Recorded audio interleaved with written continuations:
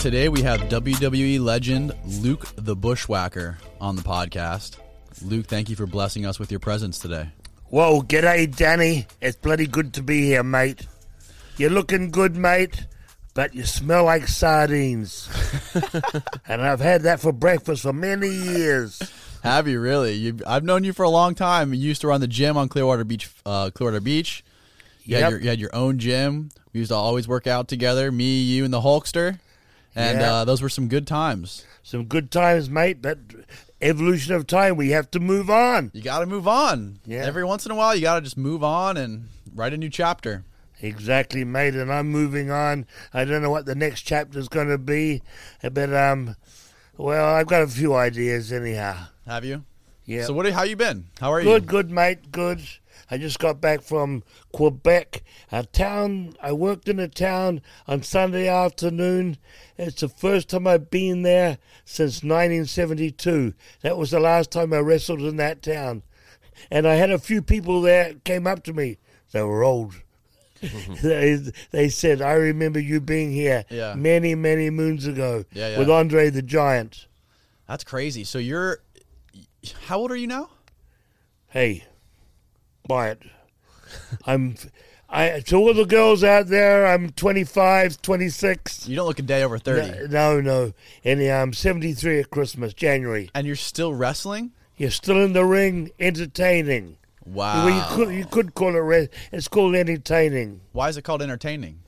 Well, that's what I do. I entertain the people. Is that what everyone calls it? Is that what all WWE wrestlers call it? WWE. It's called WWE is World Wrestling Entertainment. Okay. When you need mealtime inspiration, it's worth shopping Kroger, where you'll find over 30,000 mouth-watering choices that excite your inner foodie. And no matter what tasty choice you make, you'll enjoy our everyday low prices, plus extra ways to save, like digital coupons worth over $600 each week. You can also save up to $1 off per gallon at the pump with fuel points. More savings and more inspiring flavors make shopping Kroger worth it every time. Kroger, fresh for everyone. Fuel restrictions apply. Another day is here, and you're ready for it. What to wear? Check. Breakfast, lunch, and dinner? Check. Planning for what's next and how to save for it? That's where Bank of America can help. For your financial to-dos, Bank of America has experts ready to help get you closer to your goals. Get started at one of our local financial centers or 24/7 in our mobile banking app. Find a location near you at bankofamerica.com/talktous. What would you like the power to do? Mobile banking requires downloading the app and is only available for select devices. Message and data rates may apply. Bank of America N.A., member FDIC. So it's just you don't call it wrestling. People just call it... No, you could call it wrestling. It's wrestling and that. But when they look at me and they say, you still wrestle? I say, I'm entertaining. Right. Sounds better at my age. You don't do any kind of like hard jumps or take any big bumps. You kind of just take it easy now? I give them. You give them. You give them. I'm a giver, not a taker. Remember that, folks. And to all you women out there. Whoa. What? Whoa. And I'm from down under. You know what I mean? And I'm a bushwhacker. Where'd you get that? I hate being told, though. Most of them tell me today, but I'm shaved. Most of the women, when I say I'm from down under and I'm a bushwhacker, they turn around and say to me, well, I'm shaved. Oh, the women say that to you. Yeah.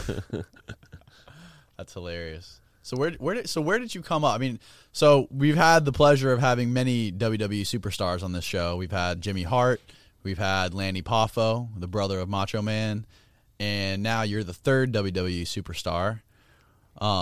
So how did you get into the business? Like, let's talk about like your early days. Where are you from? Early days. How did you get started in this crazy, wacky world? Funny part is the next door neighbour. I was born in a town called Lower Hutt, New Zealand. It's a suburb of the capital, Wellington. It's about 8 miles out from the city of Wellington. Yeah. And my next door neighbour was a bodybuilder, and he went into Mr. New Zealand and he got placed. And the judge in Mr. New Zealand was a former Mr. New Zealand, a 1950 Mr. New Zealand. He was a judge, plus at this time now he was the wrestling promoter for the only promotion in New Zealand. And he said to my next door neighbour, my buddy, he said to him, why not make some money with that body?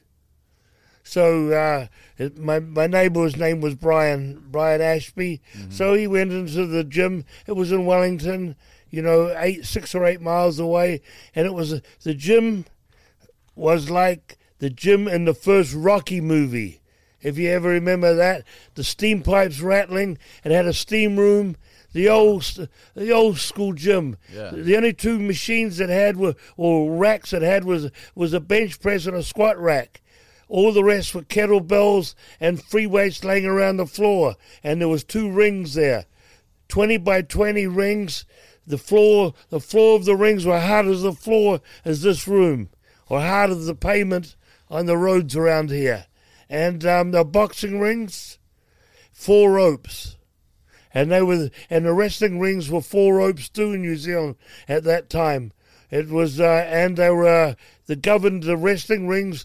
Wrestling shows were governed by the police, and they came and checked the rings before to make sure it was 20 feet by 20 feet in the ropes. Now, what the hell does that mean? You know what I mean? If it's 18 feet, Right. but fucking police came and checked it and measured it, and everybody too had to put the promoter had to put everyone's name in 2 months ahead of the show to see if they had any criminal record. This is how it was. Wow. The police sat ringside, and if you did anything illegal, they hopped up in the ring. There was no punch there was no punching and no kicking. So it was either forearms or the British uppercut. And you could do a knee drop. Anyhow. That's crazy. How old were you when you got into this? 15 or just turning 16. Anyhow, how I got in it, he said to me after he was going for about a month, and he says, why not come in there? I was 175 pound wet at the time. And I started going in there to the gym with him. About 6 months down the line, I went to my first wrestling match, live wrestling match. And one of the opponents didn't arrive in the light junior heavyweight or light heavyweight, and that next minute I got a pair of boots thrown at me and a tank top thrown at me. I had jeans on, and that's how I went to the ring. And don't ask me about the match, because it's a blank. Really? That was my first match ever. The arena was full. It was 3,000 people at that time. I'm talking about 1962. Yeah. In little old New Zealand, where they roll up the sidewalks at 6 o'clock at night. The bars closed at 6.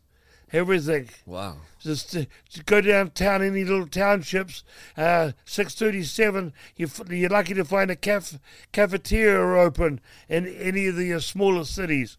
In the capital, you'd find them, but in the smaller cities, the sidewalks are rolled up and the lights are out. Really? The blinds were down. That's wild. So Yeah, we didn't everyone sat around a radio at home listening to soap operas on radio. We never got television till 67, and it would start at 3 in the afternoon and finish at 8 or 9 o'clock at night. That's how when we first got it. Crazy, huh? That's some crazy shit. We were 20 years. We were 20 years behind the States and behind Aussie at the time too. What were you doing in New Zealand this whole time? So you're shagging sheep. You were Shagging shagging sheep. Shagging sheep. That's all you did was shag sheep? No. I'm an engineer by trade, or turner or fitter. Lathe work and with turning steel with a lathe and doing welding, arc and arc, arc welding, arc and arc, gas brazing and all that sort of stuff. Yeah. Dealing with steel, putting stuff together. Okay, so that's what you did for a living when you first Yeah, got into wrestling. I did an apprenticeship. Okay, yeah. I did the 10,000 hours. That's a 5-year. I did a lot of overtime, and I did it in 4 years. But in the meanwhile, I was wrestling too, because I'd finished work at 4, and that in New Zealand, you can hop on a plane from the capital, and you can be at the end of the other island or over in the South Island, anywhere within an hour. Once you're on the plane, everything is close. The islands, New Zealand consists of 2 islands, 600 miles long each, and each about 150 miles wide. So that's it. And we're way down south. For you people out there that don't know where we are, we're southeast of Australia, and below us is South Pole. America have got a base in the South Island and the South Island where they go down to the South Pole. You know what I mean? Yeah. Wow. Did you ever go to the South Pole? No, never. Never. Flown. It's 2 hours from Christchurch. Really? And that to 2.5 hours, and you're over. People fly over. Tourists, Americans go down there, and they go on the charters and they fly over the South Pole. But we're a mountainous country. What you call mountains over here, we call hills. Our mountains are from 12,000 feet to 20,000 feet. You know what I mean? Yeah. So, okay, so you're in New Zealand. You're an engineer by trade. You're doing welding. You're doing all kinds of crazy work. Yeah. And on the side, you're wrestling. You're wrestling, doing wrestling gigs. Are you making any money doing wrestling back then? Back then, if I told you, while you were in New Zealand, were you making money? Yeah. When I tell you, I was making £3, £2 or £3 a match. And if you know what a pound is those days, that's a pound was equal to $2. Wow. And I make $2 a match. Yeah, and a wage at that time would be a good wage would be about £15 a week. A wage. That's for not a professional, but that's for an average worker was £10 to £15 a week. Wow. By accident, you kind of like fell into this. This was never like a dream for you. No, the next door neighbor and I went in and that, hung out and that, you know. So when did you develop that whole moniker, the whole whoa with the? No, that came later. That came many moons later. Okay. We left home in 1970. Yeah. Anyhow, so why did you? Yeah, go back. Let's go back. We mainly had Europeans, wrestlers. Yeah, from Europe and England. When they come over, we actually ran 3 times a week or twice a week, 3 times a week, and a guy would come over for say 2 months, 3 months, and that's when we get most of our work. And in '68, I started going to Australia. The American promoter from Atlanta, a well-known promoter who got Ted Turner to put the wrestling up on the satellite on TBS. Well, he was over in New Zealand, and that was WCW. He was over in Australia, and he come over there in '65 and opened up Australia. That's when the Vietnam War was on, and all the troops were coming down to Australia for R&R, rest and recreation. And he was there. He opened up in Australia. He bought out the roller derby, and then brought a whole American crew in and started running it. I'd go over there and work against the Americans, and that maybe 3 times a year. Go over there for a month or 3 weeks. And work against the Americans. Now, when Ted Turner was basically syndicating wrestling shows across the world in lots of different countries. Yeah, but it started with the U.S., right? Yeah, but he didn't start. The satellite didn't go up to '76, I think. You know It was called WTBS. It was called WTBS. TBS, yeah. WTBS, and then he dropped the W off it, and just TBS. And what was the wrestling program called? It was World Championship Wrestling. That's what Ted Turner's was called? Yeah, Ted Turner. Well, that was Jim Barnett's company. Okay. And Jim Barnett, the Australian promoter, actually owned part of Florida Championship Wrestling. He owned a part of a lot of companies around the States, but he was in Atlanta. He had WCW. Okay. And then later on in life, you know, when Vince came all along. the small territories went out, and Vince was the only one, and that's when Ted Turner bought NWA, and it changed from NWA to WCW. Oh, okay. The name and that's when they had the Monday Night Wars in the 90s. But anyway, we're going back to the 60s. Right. We jumped well ahead here. Fuck. Anyhow, so I met a lot of Americans and that, and Andre come over to our country too in '69. Andre the Giant? Yeah, so Butch and me worked against Butch, my partner, and myself. We partnered up in '66.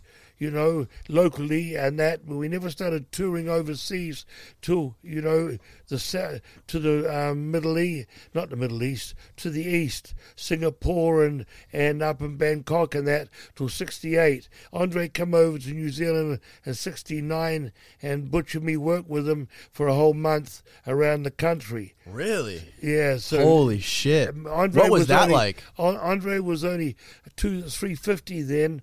He was 350, 360, and with a big afro. He looked skinny. You know what I Really? mean? Well, 7'2" with Yeah. a big afro, and only 350. You know what I mean? That's incredible. So you Yeah, spent a so, whole month with him. That's how when I first met Andre and that, and of course too I met the big names like Killer Kowalski. He was one of the biggest names in the heels in the world at the time.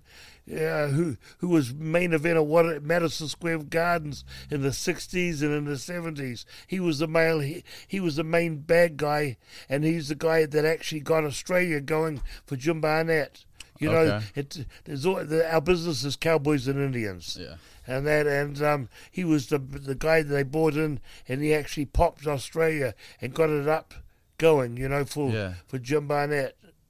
Wow. And so when I come over in '72, Butch and me came over to North America for the first time. And why did you guys come for the first time? What was the reason? Well, you know, Hollywood was, if you want to be a star in movies and television and that, you go to Hollywood. If you want all the wrestling magazines, you know, we didn't get a wrestling show till '76 in New Zealand on television. And that, so we got wrestling magazines in the '60s and that, and you know, they all come out of the States. Everything came from the States. The States was where it was, you know, for wrestling. Yeah. So it was bigger than England and Europe and all that sort of stuff. So you guys you So know, we're doing it. We got if we want to make it big time, we got to go to California. No, we didn't come to California. That was for Hollywood and actors. We just got two promoters that the New Zealand promoter knew very well. That they were the Vachon brothers.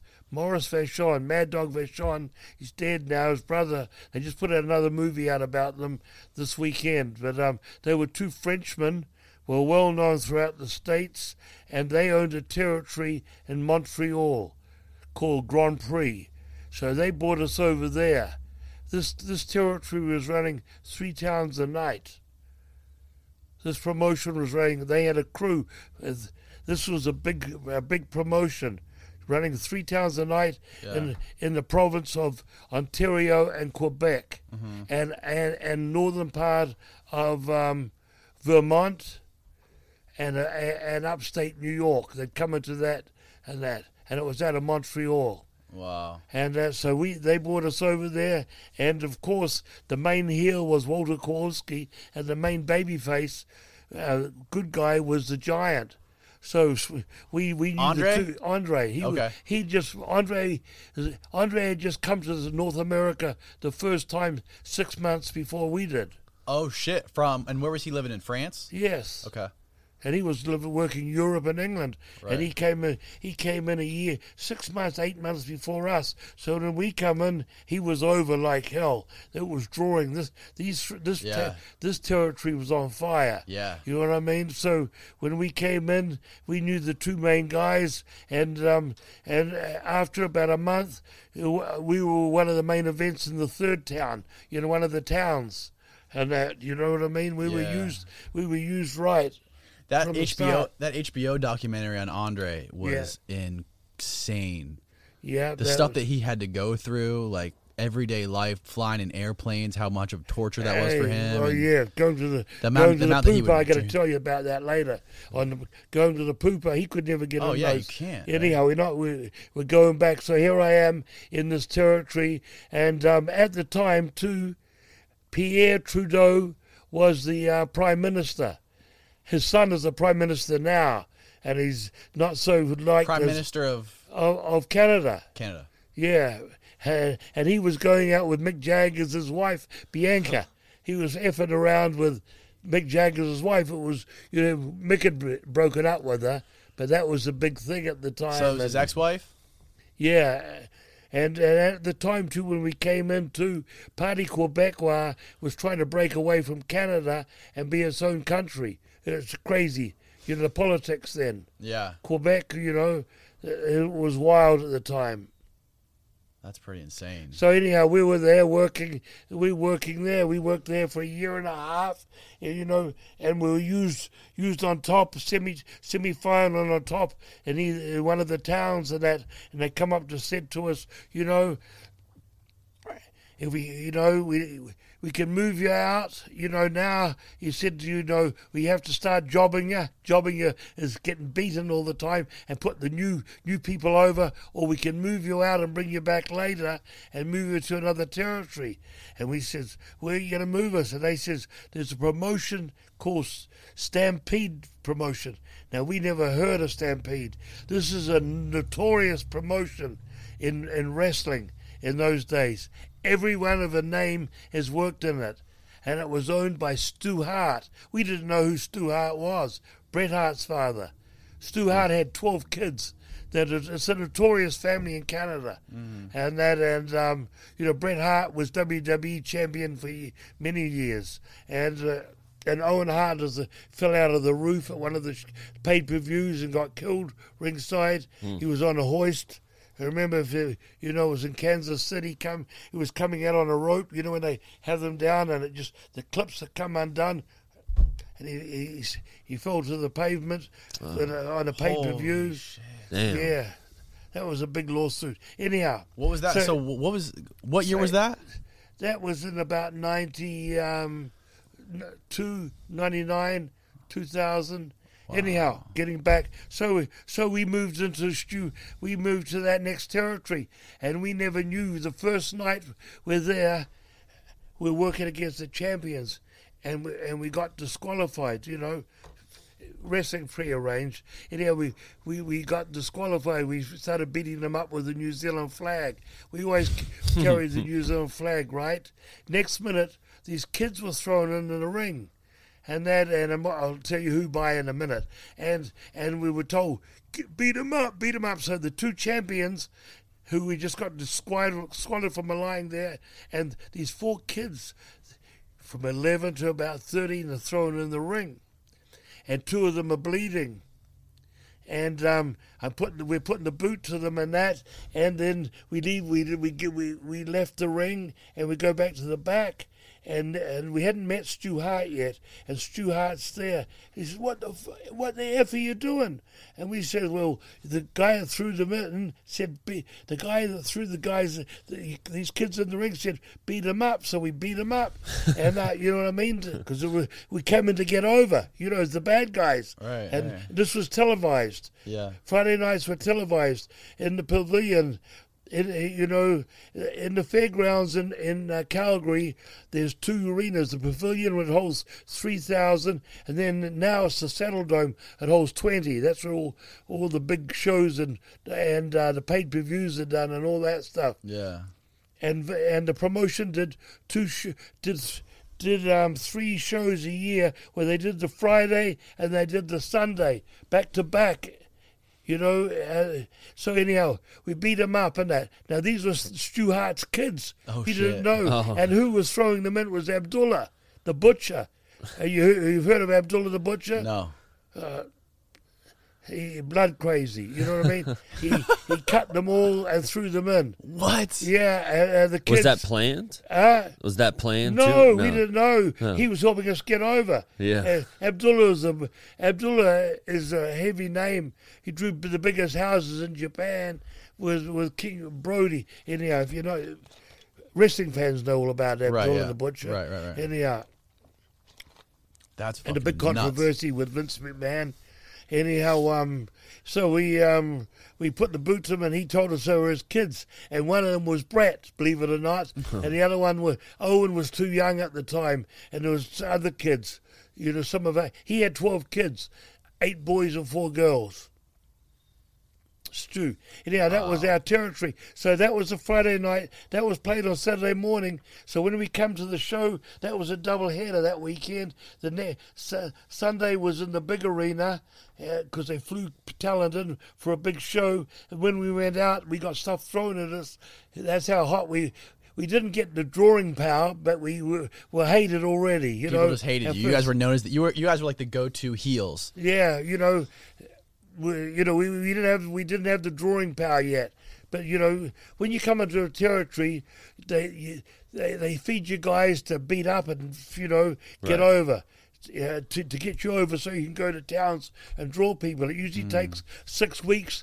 If you're good heels, it takes 6 weeks of television. 6 television shows, and you're knocking the people on the mic and you're beating people up. And by then, if you're good heels, you get over. And Butch and me got over. So wait, got over to draw. Get over. Get over means win. To get over as a bad guy, to be main eventers. Okay. Either to get over, they feed you talent to get over. Get over means you beat them up, whether you win 1, 2, 3, but to get over is a hated talent. You know what I mean? Because the name of our game is the good guy beating the bad guy, but you've got to have the bad guy's going to go get over as a bad guy to draw houses. Got it. How do you think that Muhammad Ali? People bought tickets to see Muhammad get beaten. He got over because he knocked people out straight away, and he said, I'm going to knock him out in 3, and he blah, blah, blah. Right. And they said, that cocky bastard, we bought tickets. That's why he got over so big, because people bought tickets. Because they wanted to see, you think they wanted to see him get beat? But he always, Really? Yeah. And Tyson. Look at Tyson. Yeah, definitely. He was a heel too. Yeah. Tyson was a heel too. George Foreman was a babyface. He was liked. You know what I mean? Mm-hmm. Did you draw any kind of inspiration from guys like that? Yeah. We draw inspiration from Killer Kowalski. Here's a guy that went who Muhammad Ali followed. Gorgeous George. Yeah. Gorgeous George was an old-time wrestler, a fag. He wasn't gay? a fag, but no, he worked the fag gimmick. Oh, he did? Okay. Yeah, and overstrong, and he'd give out, Bobby, came out flamboyantly, hair dyed, with rollers in his hair, blah, blah, blah, and all that shit. That's what I did earlier on in my career. I was Sweet William. Sweet William. Yeah, I worked Did you come out with the sheep? I worked as a fag. I worked as a fag for a long time. Wow. And then, for the first 5 years, I worked as a fag. 6 years. Wow. And that was in New Zealand. Yeah, and Australia. And you drew more emotion out of people because because I'd had a woman in my corner or a male in the corner, and I'd slap the woman around, spray me with perfume, had rollers in my hair, and all that stuff. Go to women's salons, get my hair done. Is there any footage of that on the internet? I want to see that. No, but I got photos and all that when I was doing that gimmick. Yeah. I wore flowery clothes, with popped out shoulders and all that stuff. What would you say? Ballet shoes with a cross thing over here. Yeah. Did you have to, in a lot of your matches, did you have to hide a razor blade in your mouth and cut yourself, make yourself bleed? What are you talking about? You know what I mean? Did you have to? No, I don't know what you mean. You never did that? Look at my forehead. Is that why your forehead looks like that from you cutting yourself? I'm not saying that, but just look at it. I can see That's it. Wild woman with long toenails. How's that? So you don't talk about that. People don't talk about that. Well, it's been told. People talk. I don't talk about it. No. Okay. But it's pretty gnarly. Like a lot of the guys that want to make it and they want to get over. Yeah, they have to do crazy shit like that. They have to cut themselves, make themselves blood. bleed. Hey, when they said blood capsules, there's no blood capsules. No, it's all I've never blood. used blood capsules at all, and I squirted blood out to as far as where you are. Fuck. Yeah, I've hit main veins. On your face? Yes, shit. Oh I've got my God, dude. If you want to go and see bloody stuff matches, go to the 1986 in the Superdome, New Orleans, the sheep herders versus the Fantastics. Anyone go and see that? That was. Who was the sheep herders? I was the sheep That herders. was the bushwhackers. Oh, you yeah, called sheep yourselves the herders. sheep We were the herders. sheep herders well before the bushwhackers. Okay. Vince changed us to good guys, and he changed the names to the bushwhackers because he wanted to own us. He didn't like the sheep herder. Oh, because he wanted to change it so he could own it. He couldn't. Yeah, own it. He couldn't And claim he didn't sheep want herders. us. He wanted us to be the good guys. He says, it's time for you to change to be the good guys. We'd been the bad guys. I'd been a bad guy from 1962 to 1988. What's with the whole sheep gimmick? Where did Sheep that come herders from? is because New Zealand has got 3 million people and 100 million sheep. That's what I said. We were Are you did you fucking catch kidding on me? before when I said the sheep shaggers? No, I Shagging sheep. heard that. I just didn't know where it came Yes, from. New Zealand's well known for that. There's really over 100 million sheep in New Sheep, Zealand. New Zealand is evergreen, mate. They burnt all the rough gorse and all the plant weed and all that, and they put grazing, they grass seeded the whole countryside, the hills and everything. We were the Wow. first country to do top dressing on planes. When they drop the seeds out of the wings and they coming over the pastures and that. Yeah, yeah. And feed the pastures. Yeah. New Zealand they were the first country to do that.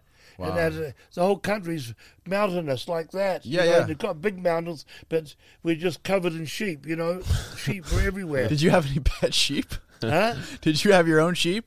No, I did. I was, but the sheep farms, the sheep farms in New Zealand, they're 3 or 4 miles. Some of them are 2 or 3 miles by 3 miles. Really? Yeah, that's a big farms. 100 million sheep. That must be Yeah. a big wool export. And yeah, it was till synthetic came in. We were big in farm products. They are butter and our wool, but now everything's synthetic. That killed our economy when that synthetic stuff came out, synthetic wool and all that. They started Yeah. doing all that stuff. Yeah. But New Zealand was big export in wool. So for your gimmick, you guys were called the sheep herders. Did And you guys? we used to come out in sheep jackets too. White jackets with the sleeves off, thick wool like that. Did you guys ever bring a sheep with you? No. Like to walk out with a sheep? No, carry a sheep around. You can't bring a sheep into a WWE match? No, I mean, weren't Stone Cold we brought out a weren't- giant fucking we beer weren't truck. sheep herders then, mate. We were the bushwhackers. No, I'm talking about when you were the sheep herders. No, we never had sheep. We just carried the New Zealand flag. We were known for being nasty son of a bitches. If you go online, it says the sheep herders were hardcore before hardcore became our name brand. Wow. So what did you guys do that was so nasty? The way we worked, and we were blood and guts. Just roughed them up. Roughed them up, blood and guts. That's why we worked a lot in South America and a lot of, in the territories where where they had bloody matches all the time. And we came up with a lot of different matches that, names of a lot of different matches. Those days there were territories, mate. When we come over here, everywhere you ran 7 nights a week. Even when we went into that Grand Prix. And that they ran 7 towns. They were running 21 towns a week. You know what I mean? Yeah. And that is every night. And you come back you do programs with guys. Roddy Piper, Butch and me worked with Rick Martel and Roddy Piper for a year. Every night. We'd go into 6-mans. They'd bring in Jesse Ventura, or they'd bring in the Giant, and we'd bring in another guy to be an outside. And we just worked with those two, the town, so you could have storylines and plan things and do things. To spike it, and then you'd sell out. Then you'd go down to 3/4 of the house, and it'd start winning. Then you spike it again and come up. You know what I mean? Mm-hmm. That's what you have television for, to do angles, to set to plots. Yeah. Yeah, and then that's when the heel does stuff to get the people going, and that's where Vince is like at the moment, because being a public company, and he's got all those stockholders and that, he can't do heavy stuff like he did before. So, you know what I mean? So when Vince bought you, When Vince asked us to come in there. So what was that like? What was that like? Did you meet him? Did he reach out to you? What was that? Well, we were working for Turner at the time. Yeah. And we were working to get the main guys there.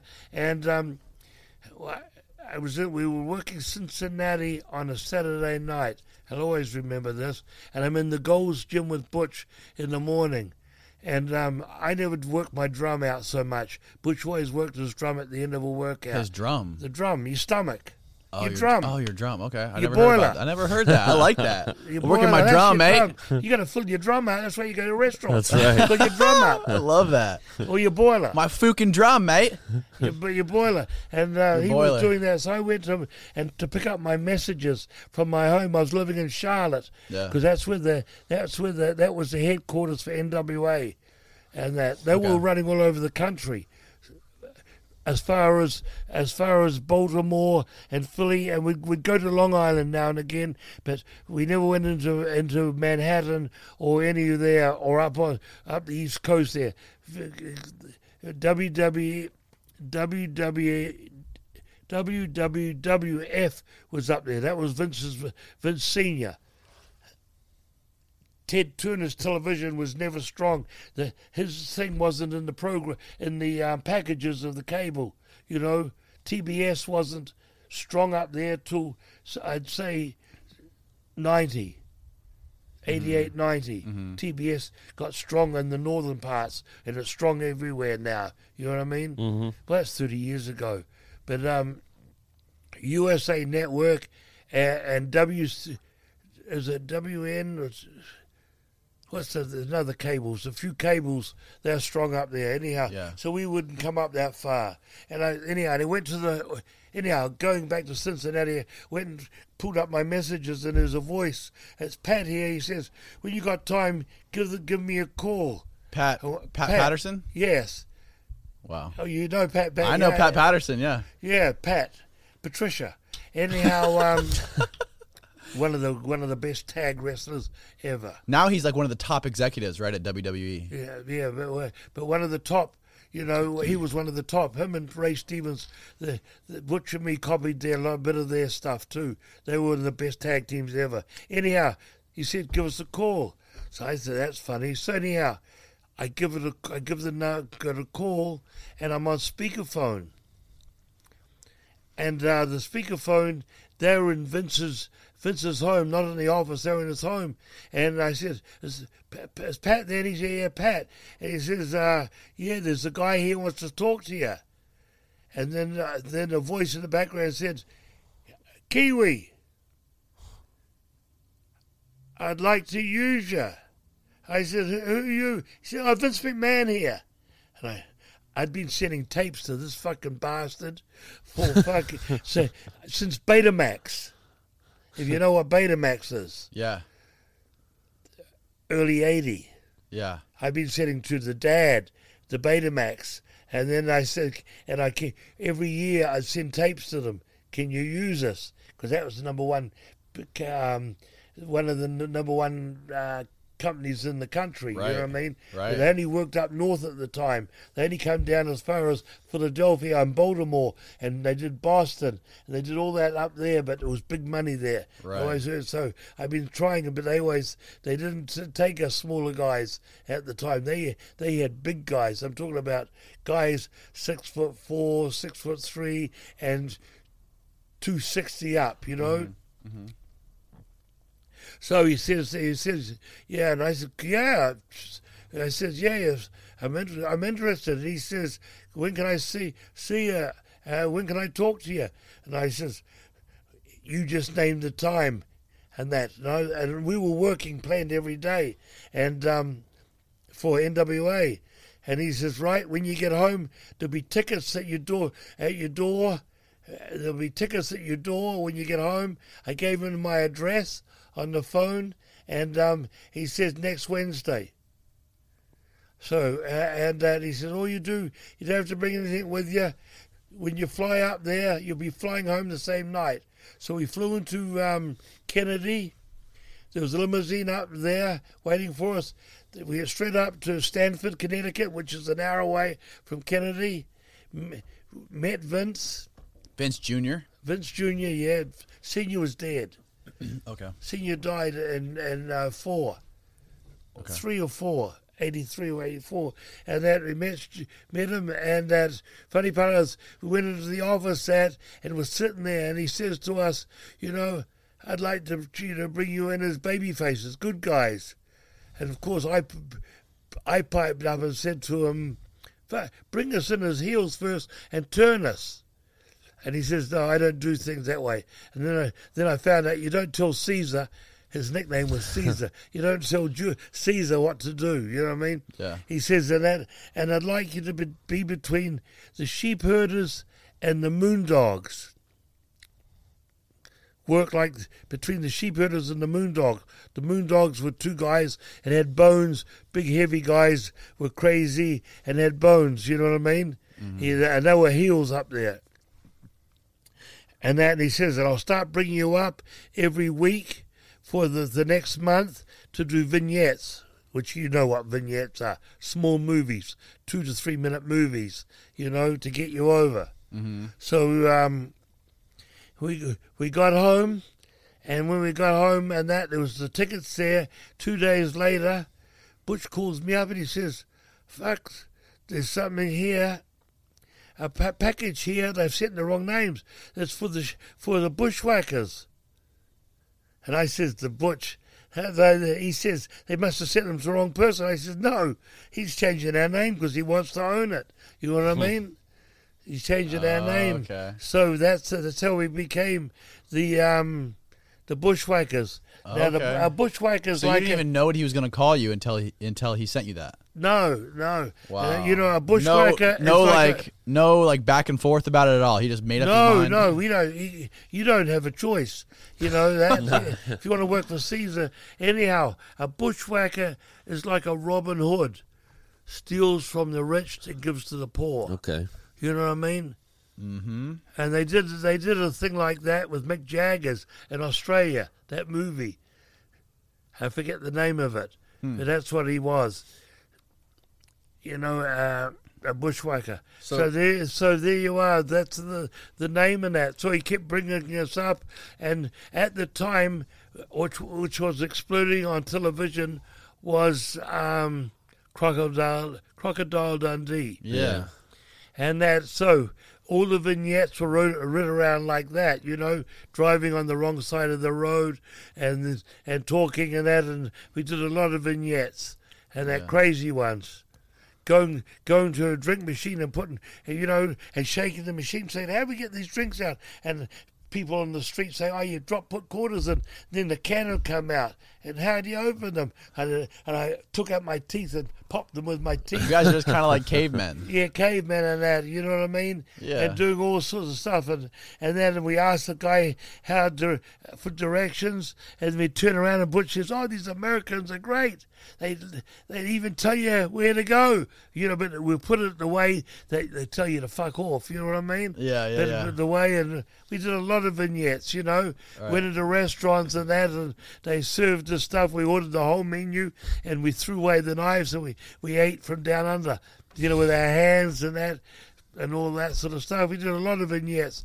So by the time we got a month was over, they'd seen we'd done, every time we flew up, we did 2 or 3 different vignettes. Wow. So for a month, we did 12 vignettes. And then when did you guys get into and then matches? Then they called us up, and we started on the road. And at the start, we didn't. He never gave us the arm swinging or the head licking. We came up with all that because the Moondogs. Butch said to me, he says the Moondogs been on USA Network for the last 5 years, and we've been on Turner Network on and off from 79 to 88. So let's create something different. And when we're working in Turner's studios, every time we went outside the ring, we'd swing up our arms and go, whoa! You know what I mean? To scare the people, you know what I mean? We'd go out there and go, whoa! And that, so he said, let's start swinging our arms going to the ring. So that's how we got the march, and then we added the lick, which I grabbed their head, but I always licked the back of my hand. Yeah. You know what I mean? Yeah, you don't want Then to we lick got their the head. head licking. Butch got staffed later on. That's why he got real sick. He got staff. Oh yeah, we'll get to that. He nearly died twice.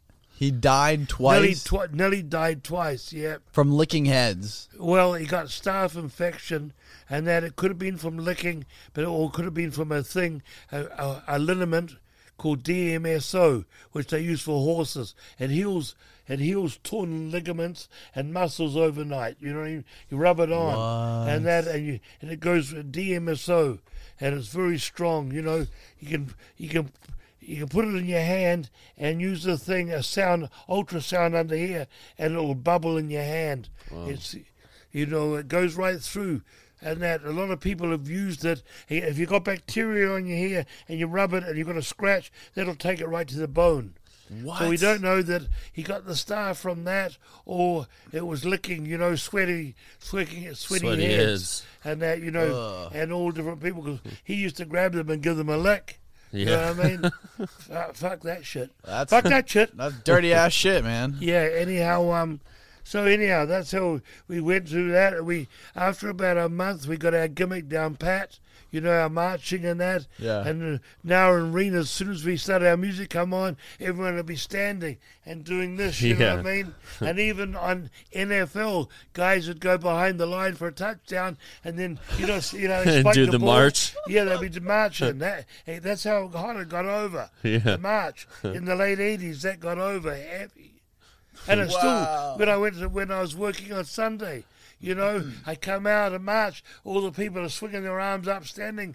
Because as soon as they hear the music, the wrestling fans, Right. they know it. Thanks to WWE Network, they play all our old stuff. Yeah. They've even got our sheep herders where we were bad guys. Yeah. We've got all that stuff. The network's got all the stuff on.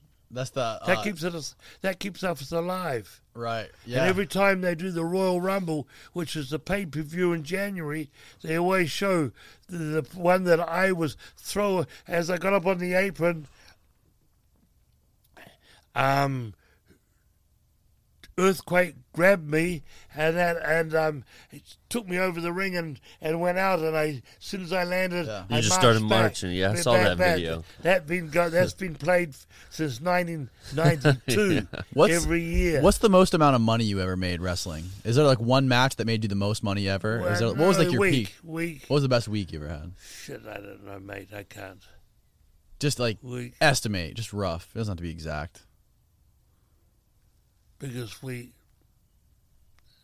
10 or 12 grand. 10 or 12 grand. Yeah, Wow. How many matches did you have to do that week? a full week. Full week every day. No, I've made more than that, but that's the biggest one on a pay-per-view. That's the biggest payoff I got on a pay-per-view. Oh, okay. Yeah. Damn. And what was like your biggest match? What was like the peak match that you ever Okay, had? there's two different ones that I'll remember for a lifetime, and that is the first one is the Wembley Stadium in London, the old Wembley Stadium, the last show before they pulled it down to build the new one. Butcher, me, and Hacksaw Duggan were against the Nasty Boys and the Mountie. There was 94,600 people there, and we were the first match to get the people up. The crowd had been sitting there, and that first match was a big thing. Yeah. Because if the first match sucks, the crowd's down and it's hard to get them back. You know what I mean? We walked out there, and that was. The people were fucking on fire. Because watching a football match, there's how many's living on the side, isn't there? How many's in a football team? Your football teams, 11 How many people on a football team? No, there's like 20 or 30. I thought. Yeah. on the field at once. Oh no. No. Yeah, I don't know. I have no clue. But when you're in the ring, there's only 6 of us in that ring, Right. and you've got all those people looking at you. You know what I mean? And if you're a single match, I've been a lot of them have been in tags. Yeah. Me and Butch, and it's been 76,000. But that was the biggest for one, the biggest for me was 94.6. Walking out there, the aura, the tension. Yeah, it's got to feel everything. crazy. It's just fucking mind-blowing, you know what I mean? And you don't have to do nothing. You just have to go, whoa, and the whole people will go, whoa. You go, yay. So there was me and Butch going, whoa, and yay, and Hex would dig and go, ho! So that it was fucking wild. And that, you know, we could have done that all night and not have to do any action. Yeah. But we did some wild stuff. You know, we didn't have to do much because the people were there. They were just loving it. Yeah, It's and insane being the now. first match. Being the first match, and that, you know, since then there's been, you know, they did 104,000 in Texas Stadium three WrestleManias ago. That was How many? 104. 104,000. Yeah, in the Texas Stadium. I went to my first WrestleMania last year. I think it was last year. Maybe it was 2 years ago. It was in New Orleans. Yeah, I was there. Yeah, that was the first WrestleMania I ever went to, and it was. I did not expect it to be that insane because I'd only watched wrestling matches on TV before that. Yeah, and when I got there, I got like floor seats. I was maybe like 8 rows back on the floor, and Dana White was actually like a few rows in front of me. Yeah. And just the show, the fire and the lights and everything was just so over the top. The thing that stood out to me the most was the Undertaker's intro. Yeah. When everything like out of nowhere, the whole stadium just goes black, and then it's Yeah. just like that gong sound, that bell goes off, and then the light shines down on him. Yeah. It fucking made my hair. It made my hair stand up. You don't have to be a wrestler. Like the Ultimate Warrior, you know, he was a bodybuilder. Stop eating. He was a bodybuilder, and he didn't care about the wrestling and that. But the smoke and mirrors and him running to the ropes and shaking the ropes. That's all he had to do because he couldn't do. God bless him up there, but he didn't have to do much more. You know what I mean? Yeah. And that's smoke and mirrors. Yeah, That's they do a great fucking job at the smoke and mirrors, though. Yeah, hey, the pyro and the lighting and it's insane. It's ridiculous how much money they have to be able to. They have to spend how many millions 18 and wheels, millions and millions of You dollars. know how many 18-wheelers he's got? Oh, Those shows he's got about 15 18-wheelers to 20 18-wheelers outside with all the props and all the stuff. 2 of them are the broadcasting units where they're editing and sending it to the live satellite. editing. You know, the live. There's two trucks doing that shit. But the rest is. I wonder if there's a documentary on like what it takes to run Like behind the the back scenes end of of it? WrestleMania. Yeah, the back end. All the it's trucks, insane. the crew, the equipment. Outside, yeah, and the riggers are to rigging beforehand. It's, you know, to rig everything up. It's literally You know, it's literally like a major motion picture budget for a one time live show. Yeah, so you know, and that's what he's doing. See, what he does too, you know, like he did the Bradley Center in this in Brooklyn. What's it called? The Barclays Center. Barclays Center. Friday night was NXT. You know, now that's on Wednesday night right now on USA Network. Okay. NXT. That's the guys coming up, right? Mm-hmm. NXT he did on Friday night in the Barclay. He did Saturday night. He did the Hall of Fame in the Barclays Center. Sunday they did the outdoor in Meadowlands, the WrestleMania. I'm talking about in the New York. Not last year, the year before. Then he come back on Monday night, the Barclays Center. Tuesday night, the Barclays Center. Monday night was Raw. Tuesday night was SmackDown. So he used the Barclays Center. So he just one setup.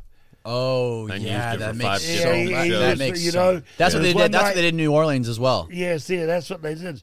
Yes. See, Yeah, one get their setup. money's worth out And of it's it. coming to Tampa this year. Yeah, but it's going to be there. That's going to be insane. But Amelia Arena for the Emily Arena Emily Arena. for WrestleMania. No, No? Emily Arena. No, it's the Buck Stadium. WrestleMania. Oh, they're using Raymond Raymond James. James. Okay. Yeah, Raymond Stadium. Okay. And that My Emily bad. is for the NXT, the Hall of Fame, and then Monday and Tuesday, Raw and SmackDown. Okay. Yeah, unreal, huh? That'll be a long week. Yeah. God, that's going to be wild. Yeah. And then Are you going to be there? Yeah, and then I know, not for them. No. And then there's, when there's WrestleMania, there's usually about 8 wrestling shows around it. All the big independent companies in the States go to, New Orleans, there was stuff going from Thursday. Oh, yeah. Even though they had, WWE had their stuff. WrestleCon and all that stuff. Yeah, all that. There's WrestleCon, there's the ROH, there's all these different other companies running, Mm-hmm. This year ROH will be running, and they run Lakeland. That's the closest they can get their building. And that all the other places have been bought by different companies. You know what I mean? Right. It's going to be insane. That's what the mayor in Orlando. That's why he gives them everything for nothing. The WWE, because it brings so much tourists from overseas to his place. Because when they come to the rest, WrestleMania draws from Japan, from all Europe, and that from New Zealand, Australia, draws from all over the world, right? And that so Orlando, they've got SeaWorld, they've got everything there. So that's why he gives it, because the tourists not only come for WrestleMania, they catch everything. Now Tampa too, they'll get them because people will come here to go to Orlando to catch everything else too. Okay. Yeah, Boost the whole city during that. That rail, they should. I don't know when they're going to get that rail going, but they're going to have that rail running from Orlando to Fort Lauderdale and to Tampa. Yeah. That one. The speed train or whatever it is or something. Yeah, like the Bullet. And that's in the makings. I don't know when that's going to happen. That'll be fucking nice. Oh, yeah. By the time you drive to the place and then sit around, get on the plane, and then get off, and that is, as I get the plane like the Bullet, 120, 130 mile an hour, 150 mile an hour train, cruising. It's easier to do, Yeah. I was going to ask you. Anyhow, where were we? What kind of fucking, injuries have you had? Have you had some pretty terrible injuries? Have you had to have, surgeries and back? Because I know Hulk's pretty messed up from all his back surgeries. I've held all from back surgery, but I've had 2 right knee replacements. Okay. The first replacement I wore out wrestling, and I did 14 years, lasted 14 years in the ring. Oh, not bad. And the new one has got spike. Where it goes into the bone and goes up in the other one. Yeah. It was round before, so it's like that. Where it goes up, and it was smooth. Now there's little spikes on it. So when they cement it in with the spikes, it can't get loose. Okay. Yeah, the last one I had a tour in England, and it was loose, and it was like electric shocks in my leg. I was loaded on painkillers. Yeah. And I had to do a tour. Some Xanax or something. Huh? Were you taking Xanax or No, Vicodin? No, it's not a painkiller. That's I was antidepressant. taking stronger ones. Stronger shit. Valium. Valium, no. It's like Xanax and Valium the same, mate. They're the mind good drugs. stuff. That's what the Valium. I'm sorry. The Xanax is what you feed the sheep first. Yeah, the Valium and Xanax and that. Anyhow, So my career, that's where I came. Then I came to the States. I lived in Hawaii. I worked across Canada. Right across Canada in the 70s, and a wee bit in the States. But I was living in Canada, and then in 79 I came. 78, 79 I came, and I was living in Hawaii. And we were working 4 islands a week, and I used to fly over Diamond Head every night and see Jack Lord and the crew doing Hawaii 5-0. Oh, yeah? The plane would come right low in that, and I could look right down and see him doing Hawaii 5-0. That's cool. That That's was awesome. That was great. But in Hawaii, I just kept my head above water. Yeah. I didn't make any money, you know what I mean? Right, I made money to survive. I lived right across I lived on Waikiki Beach, and that got up every morning, went to the gym. By 10 o'clock, I was on the beach every day. At 5:30, I would fly out to one of the islands. We had our own. The promoter had his own planes. We'd fly to the islands and do an island. I'd be back in Waikiki around 10 o'clock every night. That's where The Rock's from, right? He's from Hawaii, isn't he? The Rock. Yeah, he used to live in Hawaii when he was a young he lived. kid. Yeah, because his grandma and grandfather, Peter Maivia, they owned the promotion. Okay. Down the road, they owned the promotion. And he was born in the States. He lived in New Zealand too for 2 years. Did he really? Yeah. I wrestled the Rock's grandfather. Me and Butch Really? wrestled him. Are you Peter serious? Maivia. In Hall of Fame we told the story about that. We wrestled Peter Maivia, the Rock's grandfather, and then the Rock's dad. I wrestled him. I still see him a lot, and that I wrestled him in Australia, New Zealand, and the States. No way. The Rock's dad everywhere, but the Rock's grandfather I wrestled just in Australia and New Zealand. Were they anything like The Rock? What were those guys like? Yeah, what, the Rock's third generation. Right. Where do you think he got it from? Exactly. Yeah. I say His- it's before my time, so that's why I got to ask. No, the Rock's grandfather, Peter Maivia, was a high chief, Right. Samoan chief and that, and he was in the first James Bond movies. He was in a lot of movies, bit parts. Oh shit! No Yeah, way. he's the one that had to fight and went through the screen in the movie with kendo sticks at the start of that first. Was it Doctor No? What was the first James? I can't remember. That's going way back. Yeah. But he was in those movies and that, and then Rocky Johnson. He was a big name. He was the first. Him and Tony Atlas were the first black people ever to have the WWF world belts. You know, they were the first black people to have the world straps in wrestling. Damn. Yeah, Rocky Johnson. I worked with him all over the States, Yeah. and in Australia and in New Zealand. That's wild. Yeah, I actually met his mom at Ric Flair's wedding. Yeah, I went there and I made a little video. I made like a little documentary about his wedding, and his mom was there. And I got to talk to her. I did a little interview Rock's with her. Rock's mom and dad. They're like used to come- super involved in wrestling. They're, Yeah, they're they- oh, super. yeah. They're super close to so many different people, like Ric Flair and Well, they're broken up now, but they still live in the same street. And that who's broken up? The Rock's mom and dad. Oh, okay. Yeah, they live in the same street as the Rock down in Davie, but because Rock bought all the homes for the family there Where's that at? down in Davie, Where's Davey? South Florida, like Lauderdale. Oh, okay. Yeah. Anyhow, Mum and Dad used to come to our restaurant when they had the Bushwhackers down at a steakhouse on Dale Mabry, and that they used to come there all the time Yeah. and eat.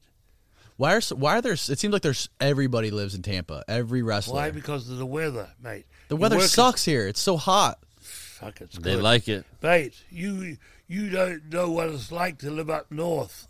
There. Yeah, that's true. You have to put clothes on to go outside. You come inside, you have to strip off. When you go outside, you have to double up clothes.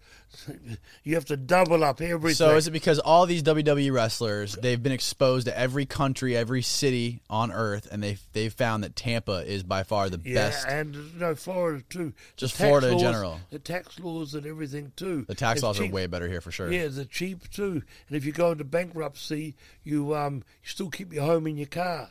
You know what I mean? Hell yeah. Do a lot of wrestlers go bankrupt? No, I've been down there in the restaurant that one on Dale Mabry. I come back and it was $750,000 in debt. I went overseas and stayed up in the Middle East. This is after WWF, and I came back and it was $780,000 in debt. What I had the to go fuck? backrupt there. Who the hell did you have running that operation? No, there's only two people had the to the back door, and by the time I got back, and then they said to me everybody was coming in. We're open from 11 a.m. to 12 p.m. midnight, and they were going out and after midnight and partying on the strip. And that, all the restaurants, the city bars down around there. Then coming back, we sold lobster, Mons Venus. street, filet mignon and all that shit.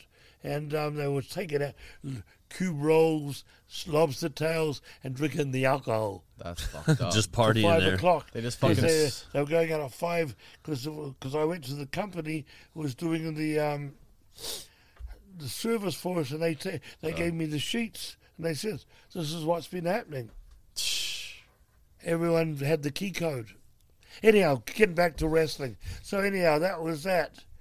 That's crazy, man. Yeah, anyhow, after when you come into the States, that's when I got into the booking side of it. You know, my first territory as a booker, if you know what a booker is the guy that runs the back of the house for the promoter. Mm-hmm. And that.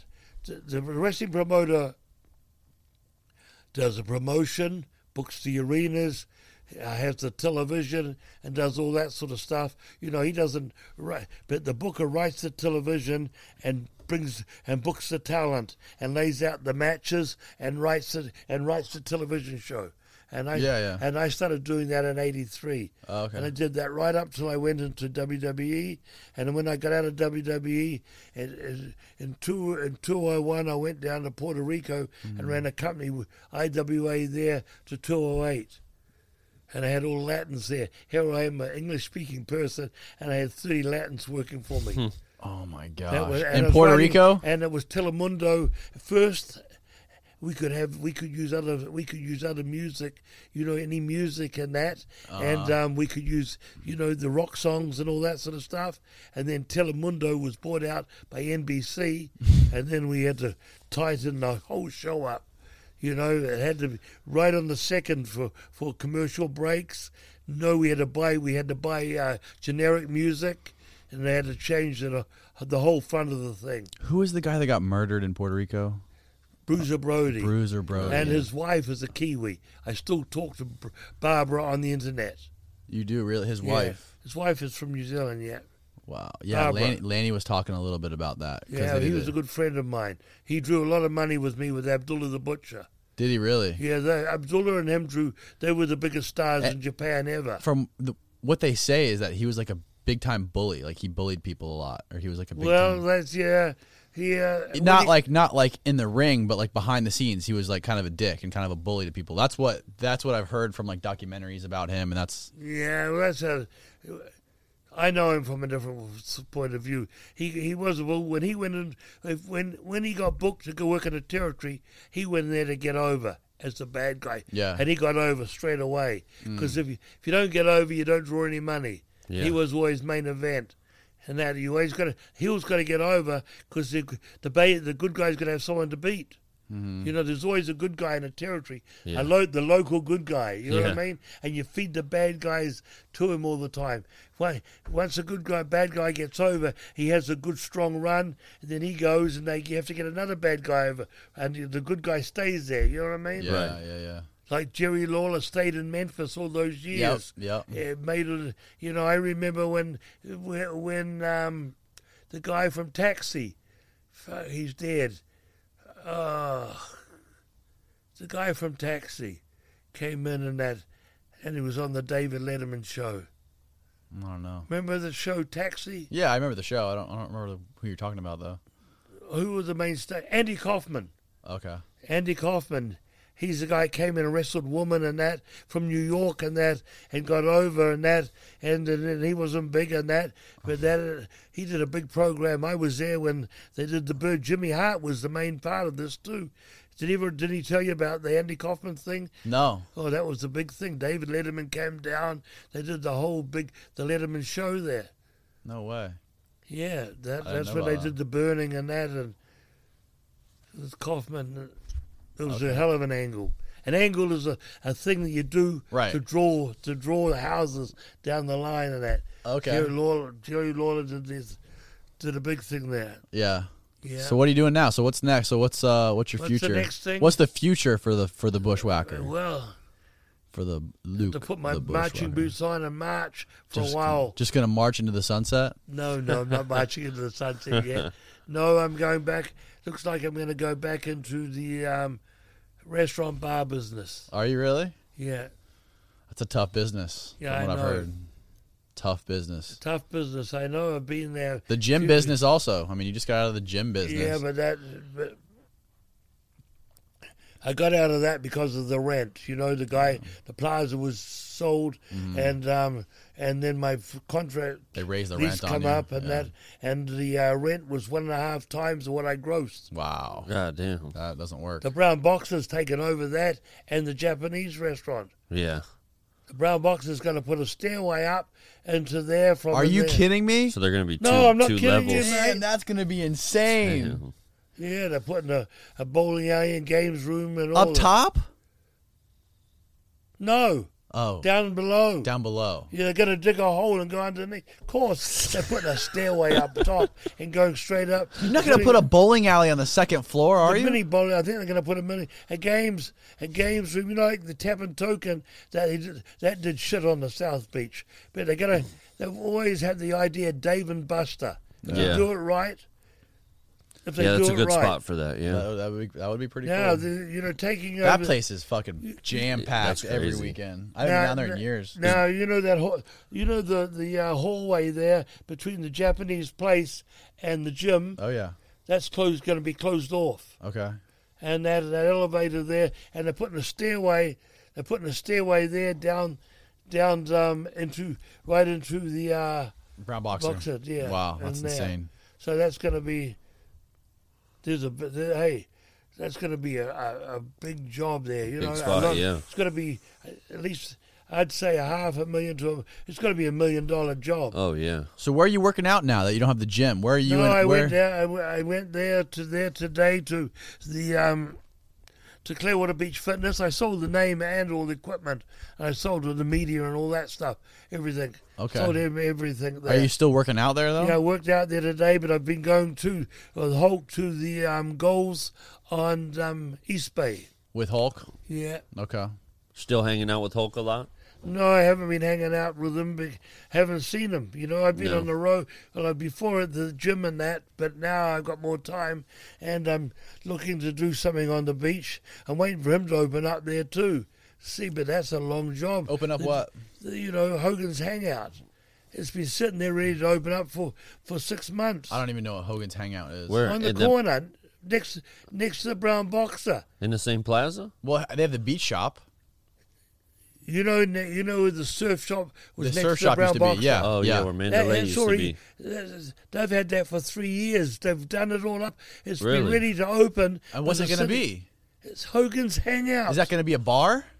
Hogan's Hangout. What you walk in and you hang out? What do you do? Yeah, you bar eat, drink? restaurant. Okay, bar restaurant. Yes. Wow. That's going to be crazy. Upstairs is open. It's got inside out, outside, what? upstairs. It's already open? No. Oh. It's been ready ready to to open, open. I'm chomping at the bit. I want to go hang out with Hogan. It's been ready to open for the last 3 months. I don't know what the city's doing. You know, the city's people holding who it up, hired yeah. the Clearwater. You know what Clearwater Beach is? Yeah, they're paying That was the 3 ass. years in the makings. They started doing this 3 years ago. Damn. You're behind time. What's going? So is he doing it by himself? I mean, who's he got working with him on? Is that all confidential, or do you know? Is he like working with somebody who's no, someone else is. He's just given his name. Like exactly right, like with what's his Hogan's name? Like Hogan's Beach. Yeah. Yeah. Okay. Wow. So that's it. That'll be cool. I can't wait to check that shit out. It's already built, and it's got the big signs up. Hogan's Hangout and all that. That would have been for the perfect right last next 2 to your months. gym, man. That would have been so great right next to the Yeah, gym. right at the gym, because it would have been good for traffic. But That would have been great. yeah, but they would. This guy, as soon as he came in and bought the plaza, the word was he wanted to make it all games, all food restaurants and games and that. He's got all those.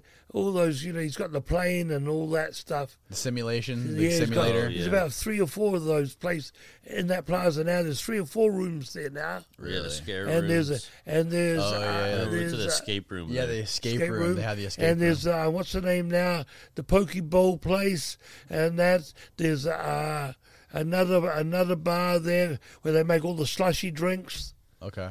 What are they called? Yeah, it's a Frozen clear one. drinks. It's a tourist Yeah, plaza. he's wanting to do that. So I got the message.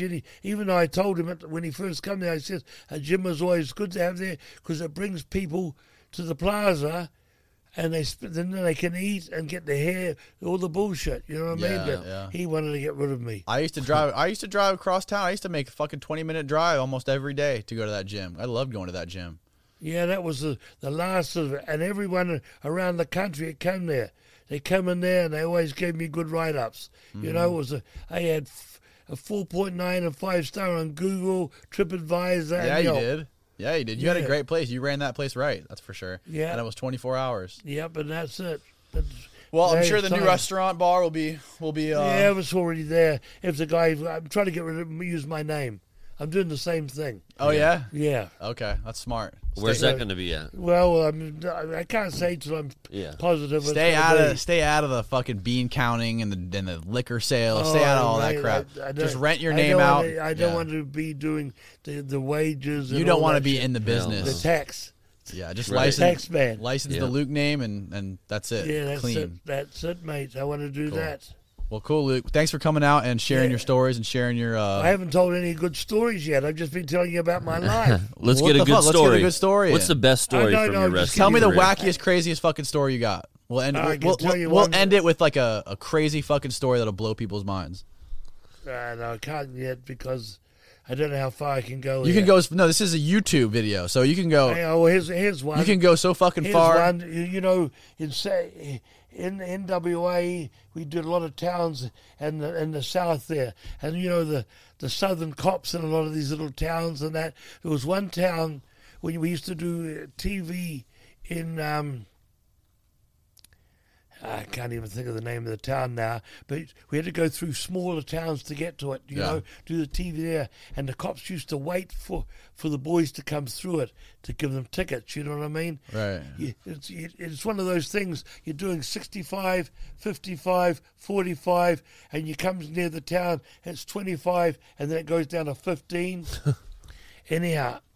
We go through that town, and then we pick up speed and get out of town. And there's Roddy Piper, me, and Butch. We're drinking, and this is going back in early '80s, having a couple of tokes and that, and couple of tokes, couple of bumps. Yeah, and then no bumps. No bumps. That was like the drug of choice back then. The cocaine. And that. I heard some crazy cocaine stories. Wrestling. I can tell you some too, but I don't want to tell it because people are still alive. Okay. Anyhow, there's just use pseudonym names. We get out. We get on the road there. We just get out about 20 minutes away, and a guy had been following us. We didn't know, and now we've put some speed up and that, and we get pulled over. Yeah. And the fucking the cop was a real southern redneck cop and that, blah blah blah. He says they're going to take you in. You're caught at doing, I think it was 70. We're doing 70 and a 55 mile. He says, and he took the driver. He said, "Follow me." He says, "One of you's coming." He put one of us in the police car, and one of us it was Roddy Piper driving, and we take us back to the little town, and he took us back to the courthouse. On the way back to the courthouse, he called the judge. The judge gets up, and at the time we get there, we're waiting outside. The judge's home is next door to the little courthouse. And it's one of these little towns, you blink as you go through it. You know what I mean? Yeah. You blink as you go through it. And we wait for him. He comes across from his home to the courtroom in a dressing gown and slippers. Lets us in, and we sit in front of the bench and that, and blah, blah, blah. And he finds Roddy right there and then, so much. And if you don't pay it, then they take your license. So they hold your license there till you pay it, and you get your license back. Anyhow, I don't know what happened, whether he took the license, but we scraped up between the three of us the fine, I think, or he took his license. Anyhow, the hammer goes down, the fine, pay, we go to leave. We go outside. Now, he's sitting at a table like this, right? At a bench like that. And about where those things there is the window, where you've got your other monitors there, maybe closer, half the distance. And he's sitting here. He's sitting at his desk about here, and there's the monitors there. We come around to that window there, and Roddy gets up and pisses all over the window. In front of the judge? Around, he could turn just like that, and he could see the piss hitting the window. And I was freaking out. And Roddy, he didn't give a fuck. You know what I mean? And he was pissing. I can imagine if he just turned around and saw it, he come out, we would have been locked up that night. Oh my God, that's fucking insane. Wow. All right, dude. Thank you for the stories, Luke. That was that's awesome. That's only a mild one, but there's a lot of other. I want to get some really good ones. Here's one. Then we're up in Bangkok or Singapore. Yeah. At Boogie Street. You know, you sit down. Boogie Street's a market street during the day, and at night it's Market Street. People walking up and down, and there's market and restaurants, you know, little restaurants. At night, the street's closed off. It's notorious in the world, Yeah. this. And all the hookers and everybody else there is on Boogie Street, right? Mm-hmm. There's little tables. Guys don't own restaurants and that, but they put a little table out with 4 chairs. One guy might put 1 table out or 2 tables out, and that's how he makes a living. He brings you menus from about 4 or 5 restaurants around. So you sit at his table and you order booze. He'll go and get it off someplace, and he's got all the menus. You choose off what menu, and you sit at his table. It's like he Uber runs Eats. those restaurants. You know what I mean? Yeah. He runs the restaurant, brings the menus over there. Now, he brings the menu with all the girls on it. Yeah. And there's all the trinkets, too, on one. You know what I mean? And the live shows, the dog shows, the donkey shows, and all that. And he brings the menu over, and we're looking through the girls and that, and menu of girls? yeah. And Butch points at one here. She says, "Oh, that she don't look too bad." You know, we were living over there for $100 a week. We were living like kings, $100 a week. Where was it? Singapore? Singapore, yeah. This was 1969, I think. And that 70, 69, and that was What kind of girls were on that menu? she-males and males and females and everything. Oh, and that shit. we were staying.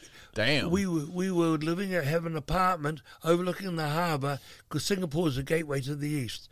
All the container ships come in there. Anyhow, we're smoking this weed, and my partner had never smoked Thai stick before, and this was Thai stick? Thai stick. Okay. Thai stick is you squeeze the buds, the juice drips out of it. Sounds heavy. And you hallucinate on it. We're sitting in the apartment, and there's all ranch sliders, and there's a balcony you're overlooking the harbour, and all the container ships are there, and the lights are flashing on them, and Butch thinks there's a war going on out there with all the lights flashing. We've got the big, like you see in movies, the big wooden fans. The props are about, this wide. The wooden, they're like that. They're that wide, and they go like that, and it's go. He's thinking there's helicopters coming in on us and everything. He's freaking out. I'm just telling you how we were on the first time we smoked Thai stick over there. That's insane. We was living on $3 worth of stuff a week. And That's crazy. Eating. All our washing and food was cooked for us. Our washing was done every night. The clothes you take off, the housekeeper would come in early. By the time we got up, all our clothes had been washed, what we wore the day before. We were living the life. Like you know kings what I mean? over there. Getting your hair, going in for a to get your hair shampooed and hair done. You sit in a chair.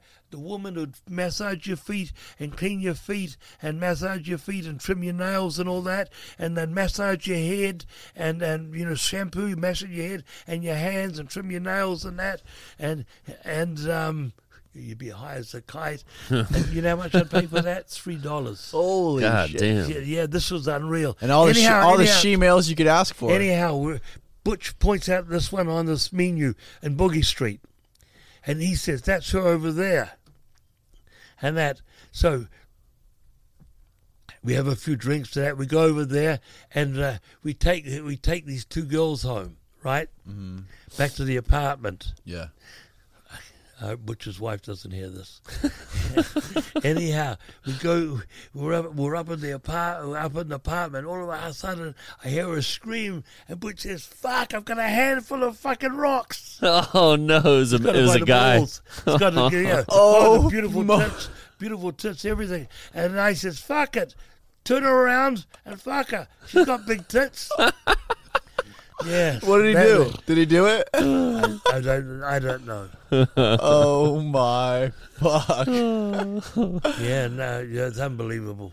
That's insane. You've lived one hell of a life. That was in Singapore. Bangkok was. You've heard about Bangkok, right? Yeah, that's just like the it's Hangover crazy movie. over there. Yeah. Yeah, that's a different live show. I seen donkey shows and all that sort of stuff. Really? Where the girl comes out and that with the girl, and she can't get satisfied. Then the guy comes out, and then she can't get satisfied. Then they bring the donkey in the harness. Oh my You God! know, and it's got a rubber band and like a little tube around its John Thomas, so it can't go. So it can't go. Thomas. So it can't go all the way in you. You know what I mean? Oh You know, my There's a God! long and there's a harness. The donkey's in a harness. You know what I mean? And she's in like this, and they lower the donkey down. Oh my Yeah, God! not like shows. Holy Insane. shit! Because it gets wild in There's a other lot. countries. Don't forget, I'm talking about in the 60s. Yeah, Oh, right. yeah. Anything probably 60s, went yeah. back then. You know, the girls from New Zealand, the drag queens New Zealand used to go over to Singapore or Australia, but Singapore, and they get the cut and tuck done there. You know, cut and tuck. That was done over there years ago. The surgeons and that, and get Yeah. all the implants and all that sort of Yeah. stuff. You know, the ones that working in Australia and New Zealand. When I was now, I don't know if this is true or not, but is it true what you used to tell me at the gym about the sheep? Sheep. Were you joking with me about the woolly girls? The woolly girls. That's the woolly girls. What is Everyone that? say, What the farmer will say, sheep's pussy is the closest to a woman's. They call them woolly girls. Yeah, the woolly girls. Who Sheep the shaggers. farmers say Yeah, that? we were called, as a bushwhack, sheep herders, we were called the sheep shaggers. The sheep shaggers. So is it true? I don't know, I haven't shagged one. Oh, I thought you did. You told, I believed you No. because you used to no. say like the tongues are green. I'm sure somebody- early in the morning. somebody does it. Tongues agree, that's it. Yeah, you got to get them in the morning early to kiss them before their tongues get green from grazing. That's what we used to sick. tell all the people, when we come in here, when we come over this side of the world, the people in the front seat will be driving us, and they say, "What language you talk?" They couldn't understand me and Butch because we'd talk so fast Yeah. in English. Yeah. You know what I mean? Now, if you go in the Caribbean and you go to Trinidad and Barbados, that's really pidgin English. Yeah. Oh yeah, yeah. Really pidginish. Yeah. Yeah, man. But they talk so fast, and that a friend of mine was down there. We're working, and we're in a bar. He says, "What are they singing? What language are they singing?" And I said, "That's English." Couldn't understand any of it. Yeah, Yeah. It's down in those islands. I worked those islands for years, Trinidad, Barbados, Jamaica, and that. Really? Yeah, Sunfest. I've been one Sunfest. Yeah, and that was Bob Marley's son there then. Okay. The dad had died. He's a god, but that Yeah. music, reggae music, is big time. Oh yeah. Oh yeah, definitely. It's beach music. Yeah. Oh, definitely. Yeah. That's where most music came from was Yeah. reggae music. And I then, mean, that guy too, Tequila. What's his name now? He's still around. He's 70 and he's still singing in bare feet. Tequila. Oh Tequila yeah. Sunrise. No, I forget who. that is. Barefoot on the stage, still selling out arenas. Not Jimmy Jimmy Buffett? Buffett. Yeah, talking about Jimmy Buffett. yeah. Margaritaville. Yeah, he's semi reggae, but that's beach music too. Oh, Oh yeah, yeah. definitely. He's still doing Yeah, it. but he's still selling at arenas Oh, yeah, everywhere. big time. Summertime, he's big time. He is big time. He's fucking. voice is That cracked. guy's got some money. Yeah, his voice is cracked, but he has girls surrounding him now, beautiful girls singing harmonies, and he gets on that stage, knee brace and all, and jumps Yeah. around. He's the guy who did it right when it comes to licensing your name for restaurants. That's the guy who did it right with He's got weed Margaritaville. named after him Does at the he really? dispensaries and stuff. Yeah. He's got Yeah. his own brand of weed. and Margaritaville everything. weed. That's just Jimmy Buffett. I Margaritaville forget the weed. Jimmy name of Buffett it. weed. Yeah, it is. Yeah. That's wild. What was it like being around like Andre and Hulk back then in the prime good. and stuff? Oh, Andre Andre looked after me and Butch. As I said, we come from New Zealand, and he came to New Zealand well before he came to the States. Yeah, so you knew him a long time before. He made sure that we were always taken care of. Andre, he was good to us. Really? And his last match for WWE, he's in our corner. If you go to Yeah, in the WWE crutches. on crutches, yeah. Yeah. And if you go online, like WWE's last match, he's doing a promo. Andre and the Bushwhackers. Yes, that's his and last he's promo. behind you guys? Yes. Yeah. Yep. I watched that Andre, earlier. Yep. Andre was always good to us. Hulk's the one that got me to move here. Really? Florida. Yeah, to clear. No, I'd lived in Florida before, over in Hillsborough Avenue on Hillsborough River, on the Hillsborough River, just off the Hillsborough Ave. You know Hillsborough Ave? Yeah. Where the river is. I lived just in apartments there, 7980.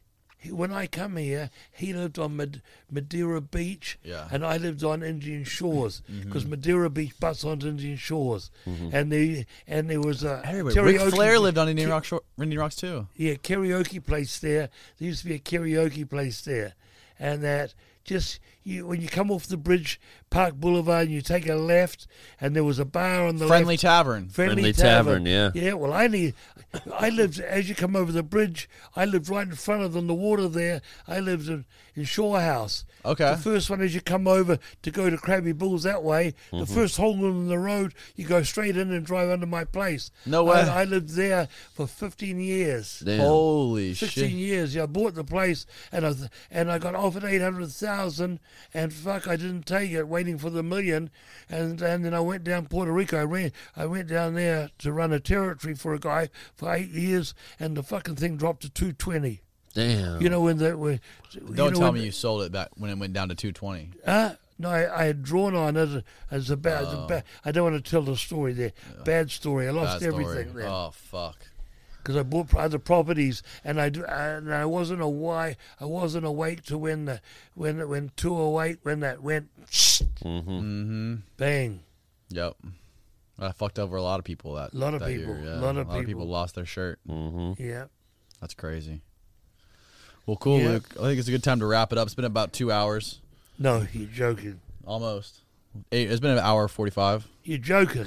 No, We're cruising. Fuck. we're cruising through this shit, man. We're telling stories. It's time to fill the boiler. Yeah, it's time to go out and fill the boiler. I You're gotta right, fill the boiler. mate. I'm fucking starving, Yeah. Luke. I Starving. gotta go fill my boiler up Yeah, with some grub. with some Yep. grub and some grub. Fill and the some drum. Yeah. Fill the drum. Yeah. Cool, Luke. Well, thanks again, man. Okay, mate, it's good to be here, mate. And Thanks for coming. What's the name of the podcast? Concrete Podcast. Concrete Podcast. And I've got a daughter who's just opened up Instagram. It's DD Bushwhacker Art. She's 11 years of age, and she's an artist. She's your daughter? Yes. Wow. So she's a great self-taught artist, and she's been doing it since she's 6 or 7, and had some great art. So What's she the just name again? opened- What's the Instagram name? DD Bushwhacker Art. Okay. I'll Yep. have to check that out. Yeah, we'll put it in And the I link. will be too. On Halloween, I've got to check this out here. What the fuck? I'll be at Spooky Empire on the 1st and 2nd of November over in the Convention Center in Tampa. Okay. All right. Spooky Empire. When is that? Convention. November, would you say 2nd? 1st and 2nd. First and second It of starts November. on the 31st, Okay. the same day as Halloween. Halloween. All right. Spooky Empire. And they usually do it in Orlando. This year they're doing it in Tampa. Usually draws a lot of people. Hell We'll yeah. have to come check that out. Yeah, definitely. Yeah. Cool. All right, Luke. Luke the Bushwhacker, baby. Whoa! Yeah, I just go off to whack some bush, guys. See ya down the road.